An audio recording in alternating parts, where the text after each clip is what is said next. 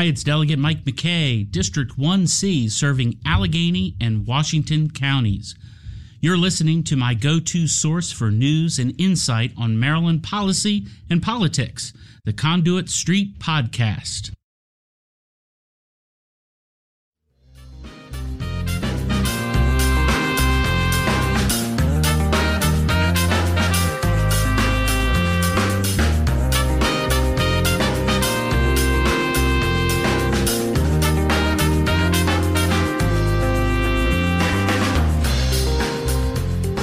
Hello and welcome to the Conduit Street Podcast. Kevin Canale here with my co-host, Mako's Executive Director, Michael Sanderson. Michael, how are you today? I'm okay, Kevin. How are you? Doing really well. Today on the podcast, we'll talk school funding, the state's fiscal report card, and we'll close with what you should be listening to. Michael, the Kirwan Commission, the Commission on Innovation and Excellence in Education, a topic that we discuss a lot. Near and dear to our hearts. It is, but it's very, very important. And they have this funding formula work group. We've covered this on the blog. We've talked a little bit about it on the podcast, but I want to get into this a little bit. They've held 2 meetings now, and we'll kind of go through what's happened so far. Right. So I think, as far as school funding goes, there's sort of 2 stories that are worth leading with. The first of them is really the today, and that is we're just a few weeks into a new fiscal year. Right. We know that schools are coming back right after Labor Day, right? That's what we do in Maryland, right? Mm-hmm. So everybody's preparing and making their plans and staffing up and so forth. So the school systems, money is flowing to the schools. And we know that part of this year's funding is a result of legislation passed earlier this year during the 19 legislative session. The Blueprint Bill. Yeah. So the Blueprint Bill was sort of a couple years. Let's get a running start on these ambitious plans. Mm-hmm. And some of the details have fallen together in these last couple weeks. Right. So first of all, a few updates on what's happening now. So Michael, we have talked extensively about the Blueprint Bill, and most of that was state money. There was one carrot out there for counties, right? And that was a teacher salary incentive grant, where if counties provided a raise for teachers, you would be eligible for some state money on top. Right. So if the world is divided into carrots and sticks in these sort of intergovernmental relationships, right, where we tend to be the borough, right? Yeah. Okay. Yeah. We'll take it. Okay. So, in this case, it was a carrot. Mm-hmm. And I think deliberately the legislature built this plan in hopes that the counties would go for it. So we'll set the goal at something relatively reasonable. At one point, we heard in the breeze that maybe the incentive was going to be, we want you to fund 3% more than what the unions had negotiated back home. Which would have been a much bigger lift. Yeah. Sure. And a lot of places were saying, well, we're going to have, they just negotiated a 3.5% raise. Right. Cost of living is only 1.5% or 2%. We've already done more than that. To do 3% on top of that, we'd probably take a pass. We just can't commit to that. Right. The idea of, all right, everybody do 3%. Or the equivalent thereof. If you do something other than an across the board, show us that it's the equivalent of a 3%. Make the effort. And then the state will show up with, there's a pretty decent sized carrot, $75 million bucks. Absolutely. Intended to be, okay, go back to the negotiating table and sort out where this money goes. Nudge, nudge. Let's spend it on the new teachers, the ones who are early in their career, places we're having trouble keeping teachers around. Right. And that was a major focus of what the Kirwan Commission said in their report last year, was that they're having trouble recruiting younger teachers. They want more teachers to come in instead of folks going out to the private sector after they graduate school. So targeting this money toward teachers with less than 5 years experience does make sense. But Michael, the good news is all 24 jurisdictions have applied for this grant. It looks like this is going to work out. The state put that carrot out there and it looks like it worked. All right. So it looks like that's the outcome I think everybody wanted. So if you represent the teachers, you're going to say this is good. We got a first wave of investment and we got everybody on board. We're going to build some muscle memory that teachers come first. Right. Okay. That's fine. So, I think we're going to see some jurisdictions where there's a differential now between the funds that were made available for teachers per se, as opposed to other employees within the school system. Right. Sometimes there might be 2 different bargaining units for the certificated teachers and the other staff. And then definitely there's a differential between the Board of Education and their funding for teachers compared to the rank and file employees in county government. That couldn't be more clear. Yeah, absolutely. So we don't see any counties providing this kind of increase for other employees outside of the Board of Education. So certainly it seems like this is now the state policy. Teachers come first, and counties are having to get in line as well. Right. So, so your folks who are answering the calls at the 911 center or who are plowing your streets and trying to fill potholes with whatever transportation money you can scrape together. Okay. That's down the list because teachers are at the top of the list. They're going to eat first. And hey, this is what political decision making is about. That's part of what Annapolis is saying. You put a carrot out for one crowd and they get it. Right. So the carrot worked there. Also, state money to fund some of these initial recommendations outside of that teacher grant incentive. The money that the Kirwan Commission set aside in the blueprint bill is starting to flow. So as of last week, we've seen more than $225 million has been awarded in grants by the State Department of Education. This is going to the local school boards. More than $250 million is expected to be released, and that's about 150 grants, Michael, for the 2019-20 school year. Right. So this is jump-starting some of the initiatives that the Kirwan Commission has been focused on. They've got the long-term plans, and we know the effort is underway to try and finalize how do you phase that stuff in and how do you pay for it? That's what's going on between now and later this fall. The legislation is sort of the beginning. So, we know schools that have a really high share of students from poor families. We're going to start building the infrastructure in that school so that they can have a coordinator and some health resources to reach out to those kids because we know there's an outcome gap in those schools that have that problem. So, down payment, I think is the right phrase. Some people are calling it, the bridge to Kirwan. Okay, that's another political phrase we've heard lots of times. Term. Yeah, however you like to phrase these things, that's what we get this year. That's what we get next year. Also, the bill that passed had big bipartisan support. The governor showed up and said, some of these funds were dependent on the governor agreeing to fund it, and he did that. Right, that was right off the bat. He said, I'm going to release so he said, we're going to do this piece, and then there was some drama about other things that were discretionary funds in the budget that had a different outcome. But on this piece, he judged it was affordable. His colleagues in the Republican Party within the legislature, by and large, they judged it was affordable. So the first pieces were more or less a consensus. The rest, we don't know yet. Yeah, so this is all good, but down the road, we'll have to see, I think, is basically the stance the governor has taken and some of his Republican colleagues in the General Assembly. Michael, you mentioned the funding formula work group. So this is a work group that is designed to make recommendations to the Kirwan Commission, essentially how these recommendations will be phased in, what the split will be between the state and the locals, and how this all plays out. That's the essential goal of this group. They've held 2 meetings now, Michael. They'll meet again this week. So far, most of the discussion is centered around the commission's work over the past few years, as well as a review of really an out-of-date report now that the state had hired some education consultants to come up with recommended changes to our public school system. They've gone over all of that. But in the last meeting, they did get into a few interesting items. I think that's fair. Part of this is necessitated by the Kirwan Commission itself basically announced we're going to build a special work group to get into these financing formulas. Right. And that's a bit of a stutter step for their effort. They've had this 25-member commission looking at these education goals, and along the way, they've mostly come up short of doing the analysis of how do we identify these things, how do we fund them, how does that vary from what we do today? At least the quantitative analysis, right? So folks like us, we have had this long running joke that the Kirwan Commission, with their 25 members and all these different interest groups represented, they've been really good at generating paragraphs of words, but not very good at coming up with sideways sheets of papers where, we're used to having that sheet that shows, all right, here's the 24 jurisdictions. Those are the school boards. They're funding from the county. They're funding from the state. Here's where we are today. Here's where we would be tomorrow. Here are the winners. Here are the losers, and so forth. that's the stuff that most people who are thinking about school funding are used to looking for. And that's me. Like I look at these reports and I flip through and I immediately, where do I turn the page sideways? That's what I want to see.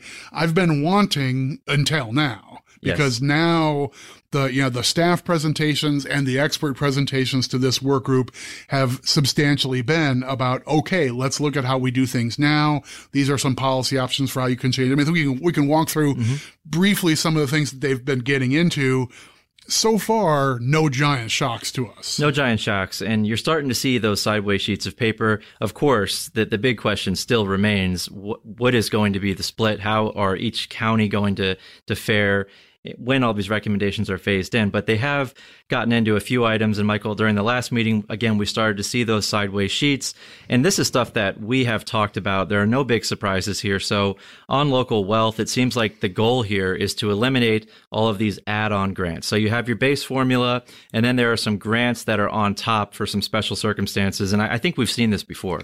Yeah. So this is very reminiscent of what the state went through with the Thornton Commission back around the year 2000. The last time the state did a really hard look at education funding. Superintendent Alvin Thornton was the chair of that commission. These things tend to get named after their chairs. And so we still talk about Thornton funding up until today. And Dr. Thornton, he is on He's this now a member of this work group, right? So a lot of knowledge there for sure. So, but when the Thornton Commission was looking at things, it was a big mantra of theirs was, we have too many moving parts, these little baskets of money. What we should do is consolidate, make a big workhorse program, and then ask each school district, you come up with your education plan. Right. That's the way we'll have accountability is, we'll bundle this money together, not have it in lots of little pockets and, tell us that you use this dollar for this and that dollar for that, but rather, what's your overall mission? What are you trying to accomplish? And what are you doing to get there? Right. And cut some of the red tape. And here's the big bundle to make all that stuff happen. That was a big theme of Thornton. What has happened in the years since is, this happens all the time. I don't mean this as criticism. It's just an observation. The political process, you get a few years in and then suddenly, maybe we're not using the right inflation number. Maybe we ought to recalibrate that. Right. Suddenly you have a problem with the economy and you say, you know what, we should do this instead of that. We'll cap this number. We'll create these boundaries. Oh, there's a declining enrollment problem in some places. Well, let's do these special add-on grants. Along the way, the state decided to shift a bunch of costs of teacher pensions onto jurisdictions. There was a special, let's give some of the jurisdictions some help in getting there. Right. Okay. So you end up with a bunch of, sort of nicks and dents and scrapes, and then you patch over with a little paint here, a little Bondo there. So your car goes from shiny and new to a little bit worn and a little bit used and so forth. But I mean, it still gets you there. And that's more or less where we are today. So yeah, declining enrollment is one of these add-on grants.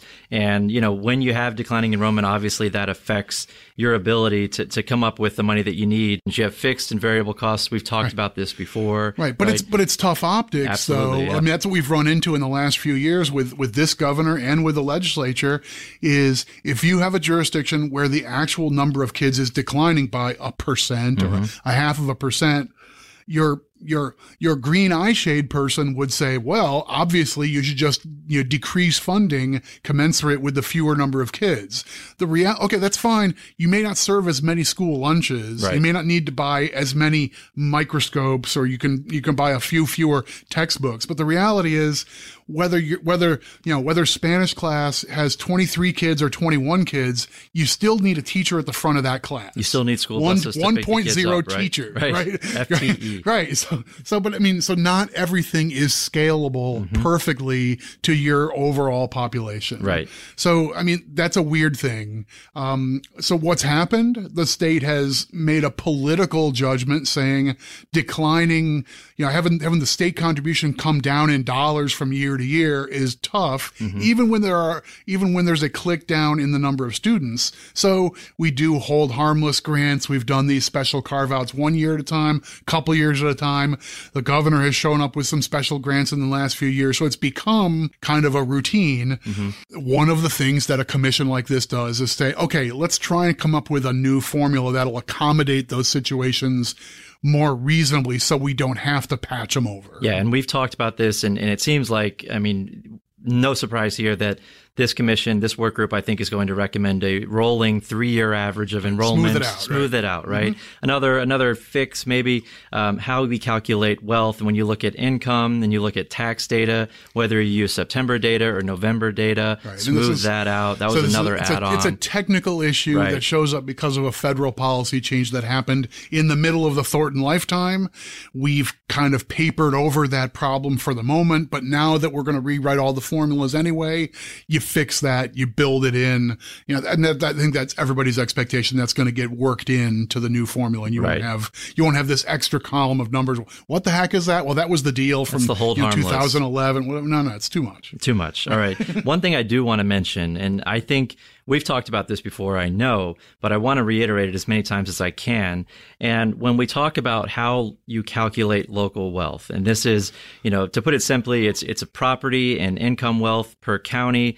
I want to say that if anyone is expecting this group to recommend a major shift in how the state calculates local wealth when it comes to property versus income, I think you want to curb your enthusiasm. Great show, by the way, but please don't think this is going to be some monumental shift. I think we've talked about what DLS has said before. And again, smooth it out, make it a little more of the 60-40 split that they want for property to income wealth. So smooth out the rough edges, but this is not going to be some monumental shift. And there are certainly some jurisdictions where, they could make a case, I think, that, their property values are weighted too heavily. And these are, Ocean City, and up in Garrett County, you have Deep Creek Lake. But for those folks and for anyone else expecting a huge shift, I don't think that's going to happen. Yeah, no reason to expect a total revolution here. It's going to be more evolution, and all signs are pointing that way. So while we're in the midst of making guesses, we're reading the body language of this group, and some of that shows up in the form of the presentations that the staff and the expert witnesses bring to a commission like this. So their work group is looking at formulas and so forth. They here's how it works today. And if you wanted to make changes, you could do A, you could do B, and so forth. After you've attended a few of these meetings, you sort of understand this weird dance that goes on. And I'm very confident we are reading this correctly. That if you're Worcester County and you feel like you're being treated totally unfairly, and what you're hoping for is a rabbit coming out of the hat that's going to make things much different and much more to your liking, I don't think there's going to be a gigantic change. I think the arithmetic of the tax base, the property tax base in a place like Worcester County is just such that you can't math your way out of this. They may reshuffle the deck and reweight things one way or another, but it's going to be incremental, not an overhaul. Right. And then one other item here, Michael, we've talked about, this was, I mentioned an outdated report from education consultants that was done a few years ago. They had recommended a multiplicative approach, and we don't have to get deep into this because it's not going to happen, but just explain what that was a little bit and why it doesn't make sense. I mean, the consultants came up with this idea of, rather than adding the two numbers together, your property wealth and your income wealth in some fashion, which is what we do now. Right. Instead, you could take those two, sort of index them, and give everybody a number relative to one. A wealthy county would be a 1.2 and a poor county would be a 0.8. And then you'd somehow multiply the two numbers together. And I mean, I think that may drive a policy outcome that some people would find attractive. Sure. It exaggerates the state's efforts to offset local wealth disparities, but it just doesn't hold water arithmetically. And Brett Kerwin's a math guy. Among other things, his background is in math. Right. So he caught on to the scent very quickly himself and just sort of said, I can't find any intellectual way to justify that concept. So that looks like it's shelved. And again, we felt that was coming, several weeks ago when we talked about this. So I think that idea is set aside.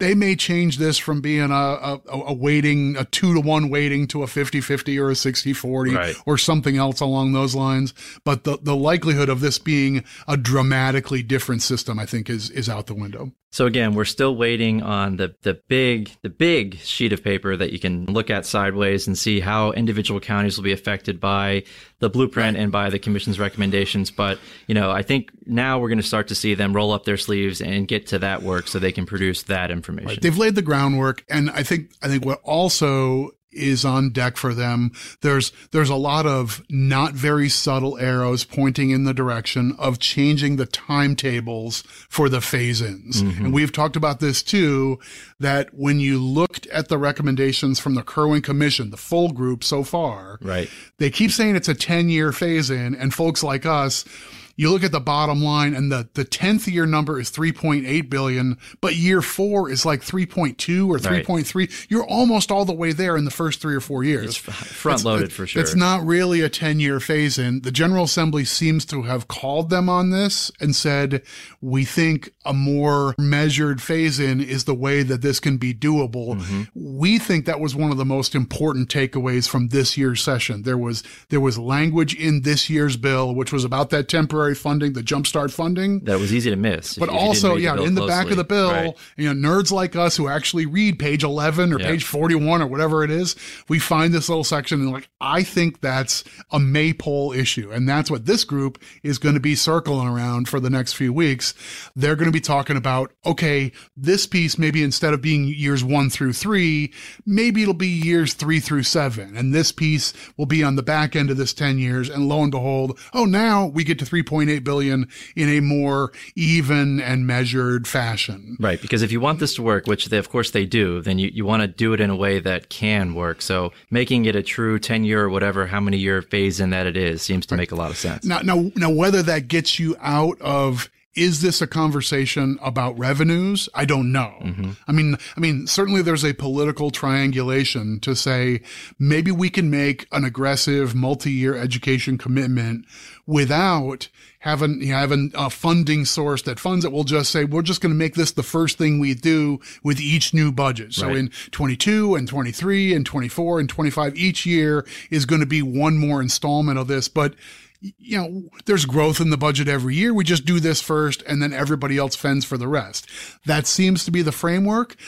Does it leave the commission and the legislature open to criticism saying, down the road, this is going to ultimately mean we're going to have to raise taxes. We're going to have to find new revenues. I don't know if this resolves that issue, but I think that's on their minds. Yes, absolutely, trying to make it more palatable. Speaking of Dr. Kerwin and this funding work group, at the upcoming MAKO Summer Conference, August 14th through the 17th in Ocean City, we will have a full session featuring Dr. Kerwin himself, also Craig Rice, chair of the MAKO Education Subcommittee and council member in Montgomery County. He's a member of the Kerwin Commission, and Dr. Karen Salmon, the state superintendent of schools. Of course, she's also on the Kerwin Commission. They will have a general session at the conference. You'll be able to talk to them, ask them questions. This is the Changing Face of Education. It's going to take place Thursday, August 15th from 12:45 to 1:45, and I'm looking forward to it. Standing room only, guaranteed. Absolutely. Yeah, that'll be a big room. All right. So there, we're going to take a break. When we come back, we're going to talk about the state's fiscal report card, and we will get into what you should be listening to, at least what we think you should be listening to. All that and more after the break.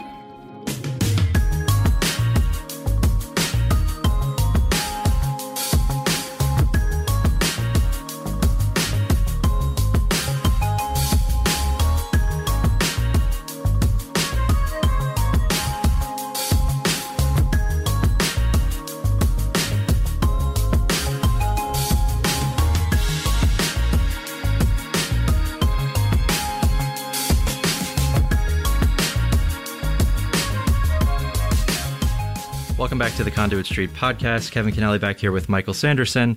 Michael, this week we got the state's fiscal report card, and of course we were talking about the 3 major credit rating agencies. The state retained its AAA bond rating from all 3 agencies, Michael, and this is just before the state is set to sell about $550 million in bonds. So the triple. AAA is the highest rating for each of the 3 major rating agencies. Mm-hmm. And Maryland is one of, now it's a handful of states. That number has grown a little bit, but we're among a handful of states that get the top rating from all three of the agencies. So this is sort of, I don't know, it's kind of a pilgrimage that you make when you're in public finance.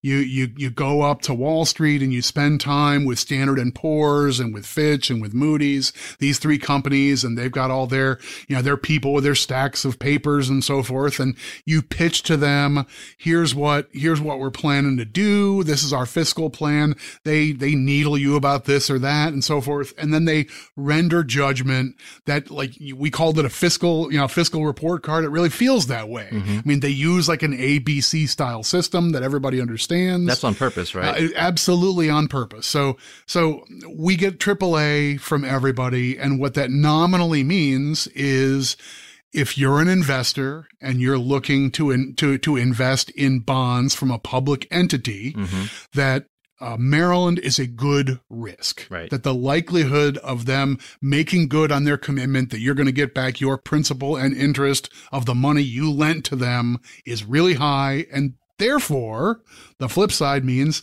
that I don't really need a lot of interest because I know this is a safe investment. So I'm getting tax-free interest, back to our whole talk about municipal bonds mm-hmm. and being out of this tax revolution and so forth. I'm going to get a relatively low stream of interest, but I don't need a lot of interest because this is a safe investment. Because I don't need to worry about it. Right. Some states you would want a lot of interest, but we won't go there. So Maryland is one of 12 states actually with the triple, so the triple AAA rating. And Michael, when we talk about $550 million. These are general obligation bonds. These are bonds that are used for important infrastructure projects, right? So absolutely. I mean, the state has a capital budget every year, and we know the kind of stuff that the state is investing in. These are, usually the biggest line item every single year is public schools. Right. So a school project is always number one on the list. So obviously we're interested there. Sure. But it's also, state facilities, things that are on campus, jails and libraries and, the whole gamut of public facilities. General obligation bonds is the most vanilla, but this is the state of Maryland pledging its full faith and credit. We'll do whatever we have to in order to pay off these bonds and the interest and the principal. You'll be taken care of. Right. We guarantee it with all we've got. It's a little different from revenue bonds, where sometimes you'll say, we have a particular revenue source and we'll pledge the money from that. But, if that revenue source doesn't show up, then you might be on your own. That's a higher risk enterprise. General obligation is the full faith and credit. You'll be taken care of. And you mentioned this is important. The triple is important because obviously lower interest rates means the state saves money when it, buys this money to invest in these important infrastructure projects. But that's above the line, Michael. Right. What else can we look into here? Why is this so important from maybe your perspective? Yeah, superficially, you're right that, okay, a $550 million bond issue, the interest rate you have to pay people to give you the cash for those bonds. That's basically what the state is doing, is saying, we want the cash to do stuff now. We'll pay you back over time with interest. How much interest does it require for you to give us the cash? Right. And if you show up with a great report card and you say, look what Moody's said, they think we're awesome, then you say, I'll do it for a low rate. But like the difference between 2% and 2.5% on $500 million of bonds stretching out over 15 years, that's a lot of carrying costs. Mm-hmm. So, the by the book answer to why does the credit rating matter is it saves you money in borrowing costs. So that's number one. But I think the more interesting side of this is I'm really fond of how the simple is more important than the complex. And things like carrying costs and basis points and negotiated sales and stuff is too complicated for most people to fathom. Mm-hmm. But voters and citizens and people who read newspapers, what they can understand? They can understand a report card with things like A's, B's, and C's. Exactly. So it's great being a leader in Maryland, whether you're the governor, the comptroller, treasurer, all the people who are in charge of fiscal decision making and political leaders in the state. You love being able to say, we are guardians of our AAA bond rating. Mm-hmm. And AAA, that's Great. Everybody knows what that's that the means. best. That's the best there is, and we're the top of the heap. Our fiscal house is in order. Right. So I mean, this has a its own gravity on beyond just whatever incremental costs we would be bearing. You know, if something were to happen in the Maryland economy and we got downgraded and our interest costs went up, it wouldn't be the end of the world. We might have to pay a little more interest to people when we borrow money to build schools and jails and so forth. But you know, life would go on. Sure. But that would be a headline, right? It would be a headline saying, somebody has rendered judgment and it's a thumbs down on Maryland. You stink. And nobody wants that, right? Politically, especially. Right. So, I mean, this is as close as we have to a political sacred cow in Maryland. We do a great job. We're the top of the heap and we're going to stay there. No right-minded governor or fiscal steward wants to be, hey, on my watch is when we're going to get downgraded a single A and have to pay more on our bonds. Because it's just, the story writes itself. It's a black eye for sure. Right. So, and I think you can make an argument that this is a healthy thing, that people need something simple to grab onto. So the aggregate things that get you a AAA are, you have a process for raising revenue if you need it. Mm-hmm. You have a process for cutting the budget if things are out of control. You know, we have a mid-cycle thing where the Board of Public Works can go into a budget that's already been passed and they can make cuts to it on the fly. Sometimes the counties don't like that because sometimes we get nicked there. Right. But the bond houses like that. They like that we are nimble and able to solve fiscal problems. We have structures that help. We have a property tax rate that's set by the Board of Public Works rather than the General Assembly. Exactly. So, I mean, we do a bunch of things that they say are good fiscal decision making. And I don't know, in the aggregate, the idea of, fine, let's have the bean counters up on Wall Street, do that analysis. They bring their, 1.5 tall stacks of paper and they ask all these tough questions. When they render a thumbs up on a place like Maryland, as a bondholder, I'm assured, but also as a citizen, I derive some sense of, okay, they are doing a good job. That's a good thing. Gives you some confidence in your government. And I also think this is significant because all three agencies in their report, in their ratings, noted that we've been talking about this major commitment to education, the blueprint, the Kirwan Commission. It's a massive, massive commitment at the state and the local level. We also have heard big and bold plans for school construction. Right. Bottom line, this is all big, big, big money down the line. But these rating agencies, they acknowledge that, but they say Maryland has a good track record of keeping their fiscal house in order. We think they can handle that. So I think that's pretty significant. Right. I mean, I think being fiscally responsible is in the eye of the beholder, and people can have a political debate about whether the amount that we raise in revenue or that we spend through the budget process is the right amount. And I mean, that's an open question for people to debate whether we're doing things, whether we're making the right decisions. Sure. And that depends on the lens that you're looking through. Sure. Of course, right. Exactly. But I think when a third party looks at Maryland and says, you're going about this the right way, you have a process like a spending affordability committee that every year makes recommendations, and year after year you follow them. You have a multi-year look at your debt capacity and you have limits that you stay within. I mean, all these sorts of things are reassuring to a bond house that this is an unlikely place for the state of Maryland to just suddenly up and turn its back on bondholders and say, you know what? You're out of luck. We don't feel like paying you guys off. So all in all, a really good report card there. So to say, Maryland can go home and hang that on the fridge. Right. And stick it on the fridge. But okay, so hats off to the executive branch, to the fiscal leaders, and to the General Assembly leaders that, you basically have done the things that keep us in that top tier. Good job. Okay, so let's get into a fun segment here, Michael. You and I, we listen to a lot of podcasts, and let's talk about what we think folks should be listening to, of course, after they listen to the latest episode of the Conduit Street podcast. We figure that's I'm sure, number first one on everybody's list, right? Yeah, absolutely. Absolutely. So you were talking so you to want me. You want to talk about pot? We're not talking about like Lizzo and stuff. We're going to talk, well, all the weird stuff that we listen to, we won't subject our listeners to, but you and I were talking about Ezra Klein, and he has a great podcast, and he went on a riff about a week ago, I guess. And this is It's funny because it's on a subject that we have discussed a long time ago, I feel like, but now it's something that everybody seems to be talking about. Well, so our lane is state and local policy and politics. And we're in Maryland and we do local government stuff, but we're talking about the state budget and state policy most of the time. So we're on sort of a state house beat. And I want to talk about some of the other people who are covering the same universe that we are. Absolutely. But I did find it really interesting. Ezra Klein is one of the guys who founded Vox, and they're doing this whole media thing, and it's political and analysis and all that sort of stuff. And I mean, he's a world-class navel gazer and that sort of thing. Yeah. But interesting guy. He has a variety of guests on his show. And a couple of weeks ago, George Will, who's, absolute legendary conservative thinker and writer, comes on Ezra's show. And so I listen to this sporadically, but I see George Will on there. I'm like, okay, I'm circling that. This is not going to be a one night when I'm falling asleep. Right. I'll listen to what I can and drift off. This Right. is a make a point to listen to it.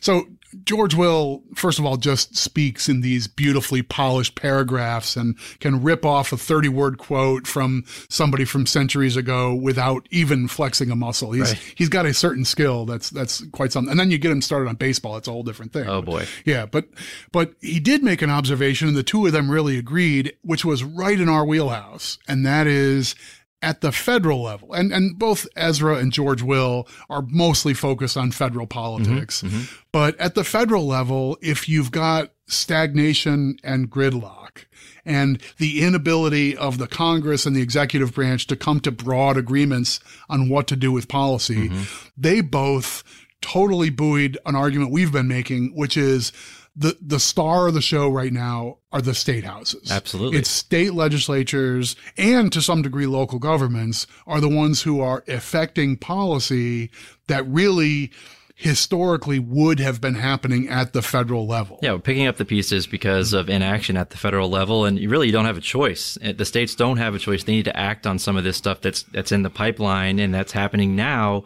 because Congress cannot get its act together. I think you're starting to hear this a lot. And of course you are, because it gets worse and worse as we move along, right? It's pretty obvious. And the way we're saying it is kind of with a little bit of disdain for the lack of Washington being able to do stuff. A little bit. Well, some people would say that's a good thing. Mm-hmm. I think Washington, George Will is one of these people who would say, I don't want Washington making a lot of decisions. By and large, they make bad decisions. So, hey, better that it's a local thing.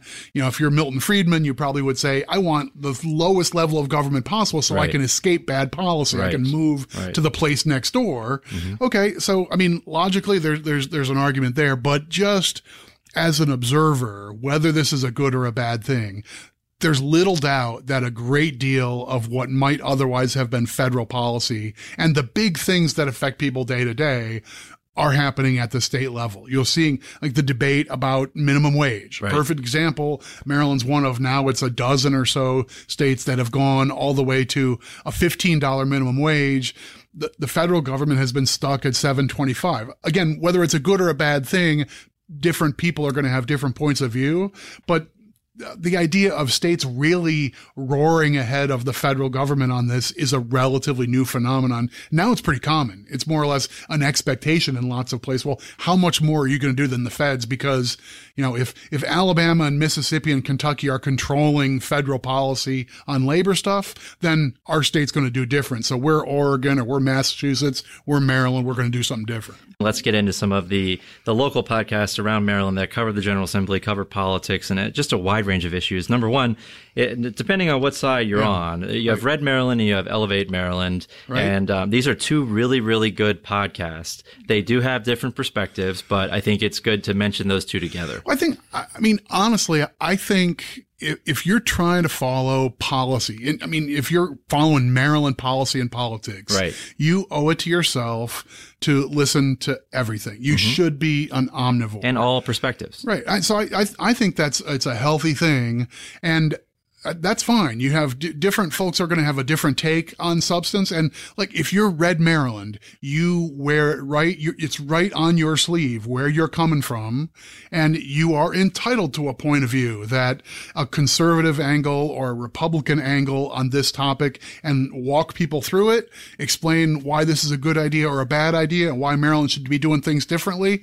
Absolutely. And if that is your cup of tea, I think they're covering stuff that you're going to find interesting. Mm-hmm. If it's not your cup of tea, I think it's still interesting to hear that point of view. So I think everybody should be listening to that. Elevate Maryland isn't exactly like, they don't call themselves Blue Maryland, right? But I mean, this is centered in Howard County. I think they would embrace that they've got a progressive tinge to their point of view, mm-hmm. and that sort of thing. I mean, that matches their community, and they've staked out a lane.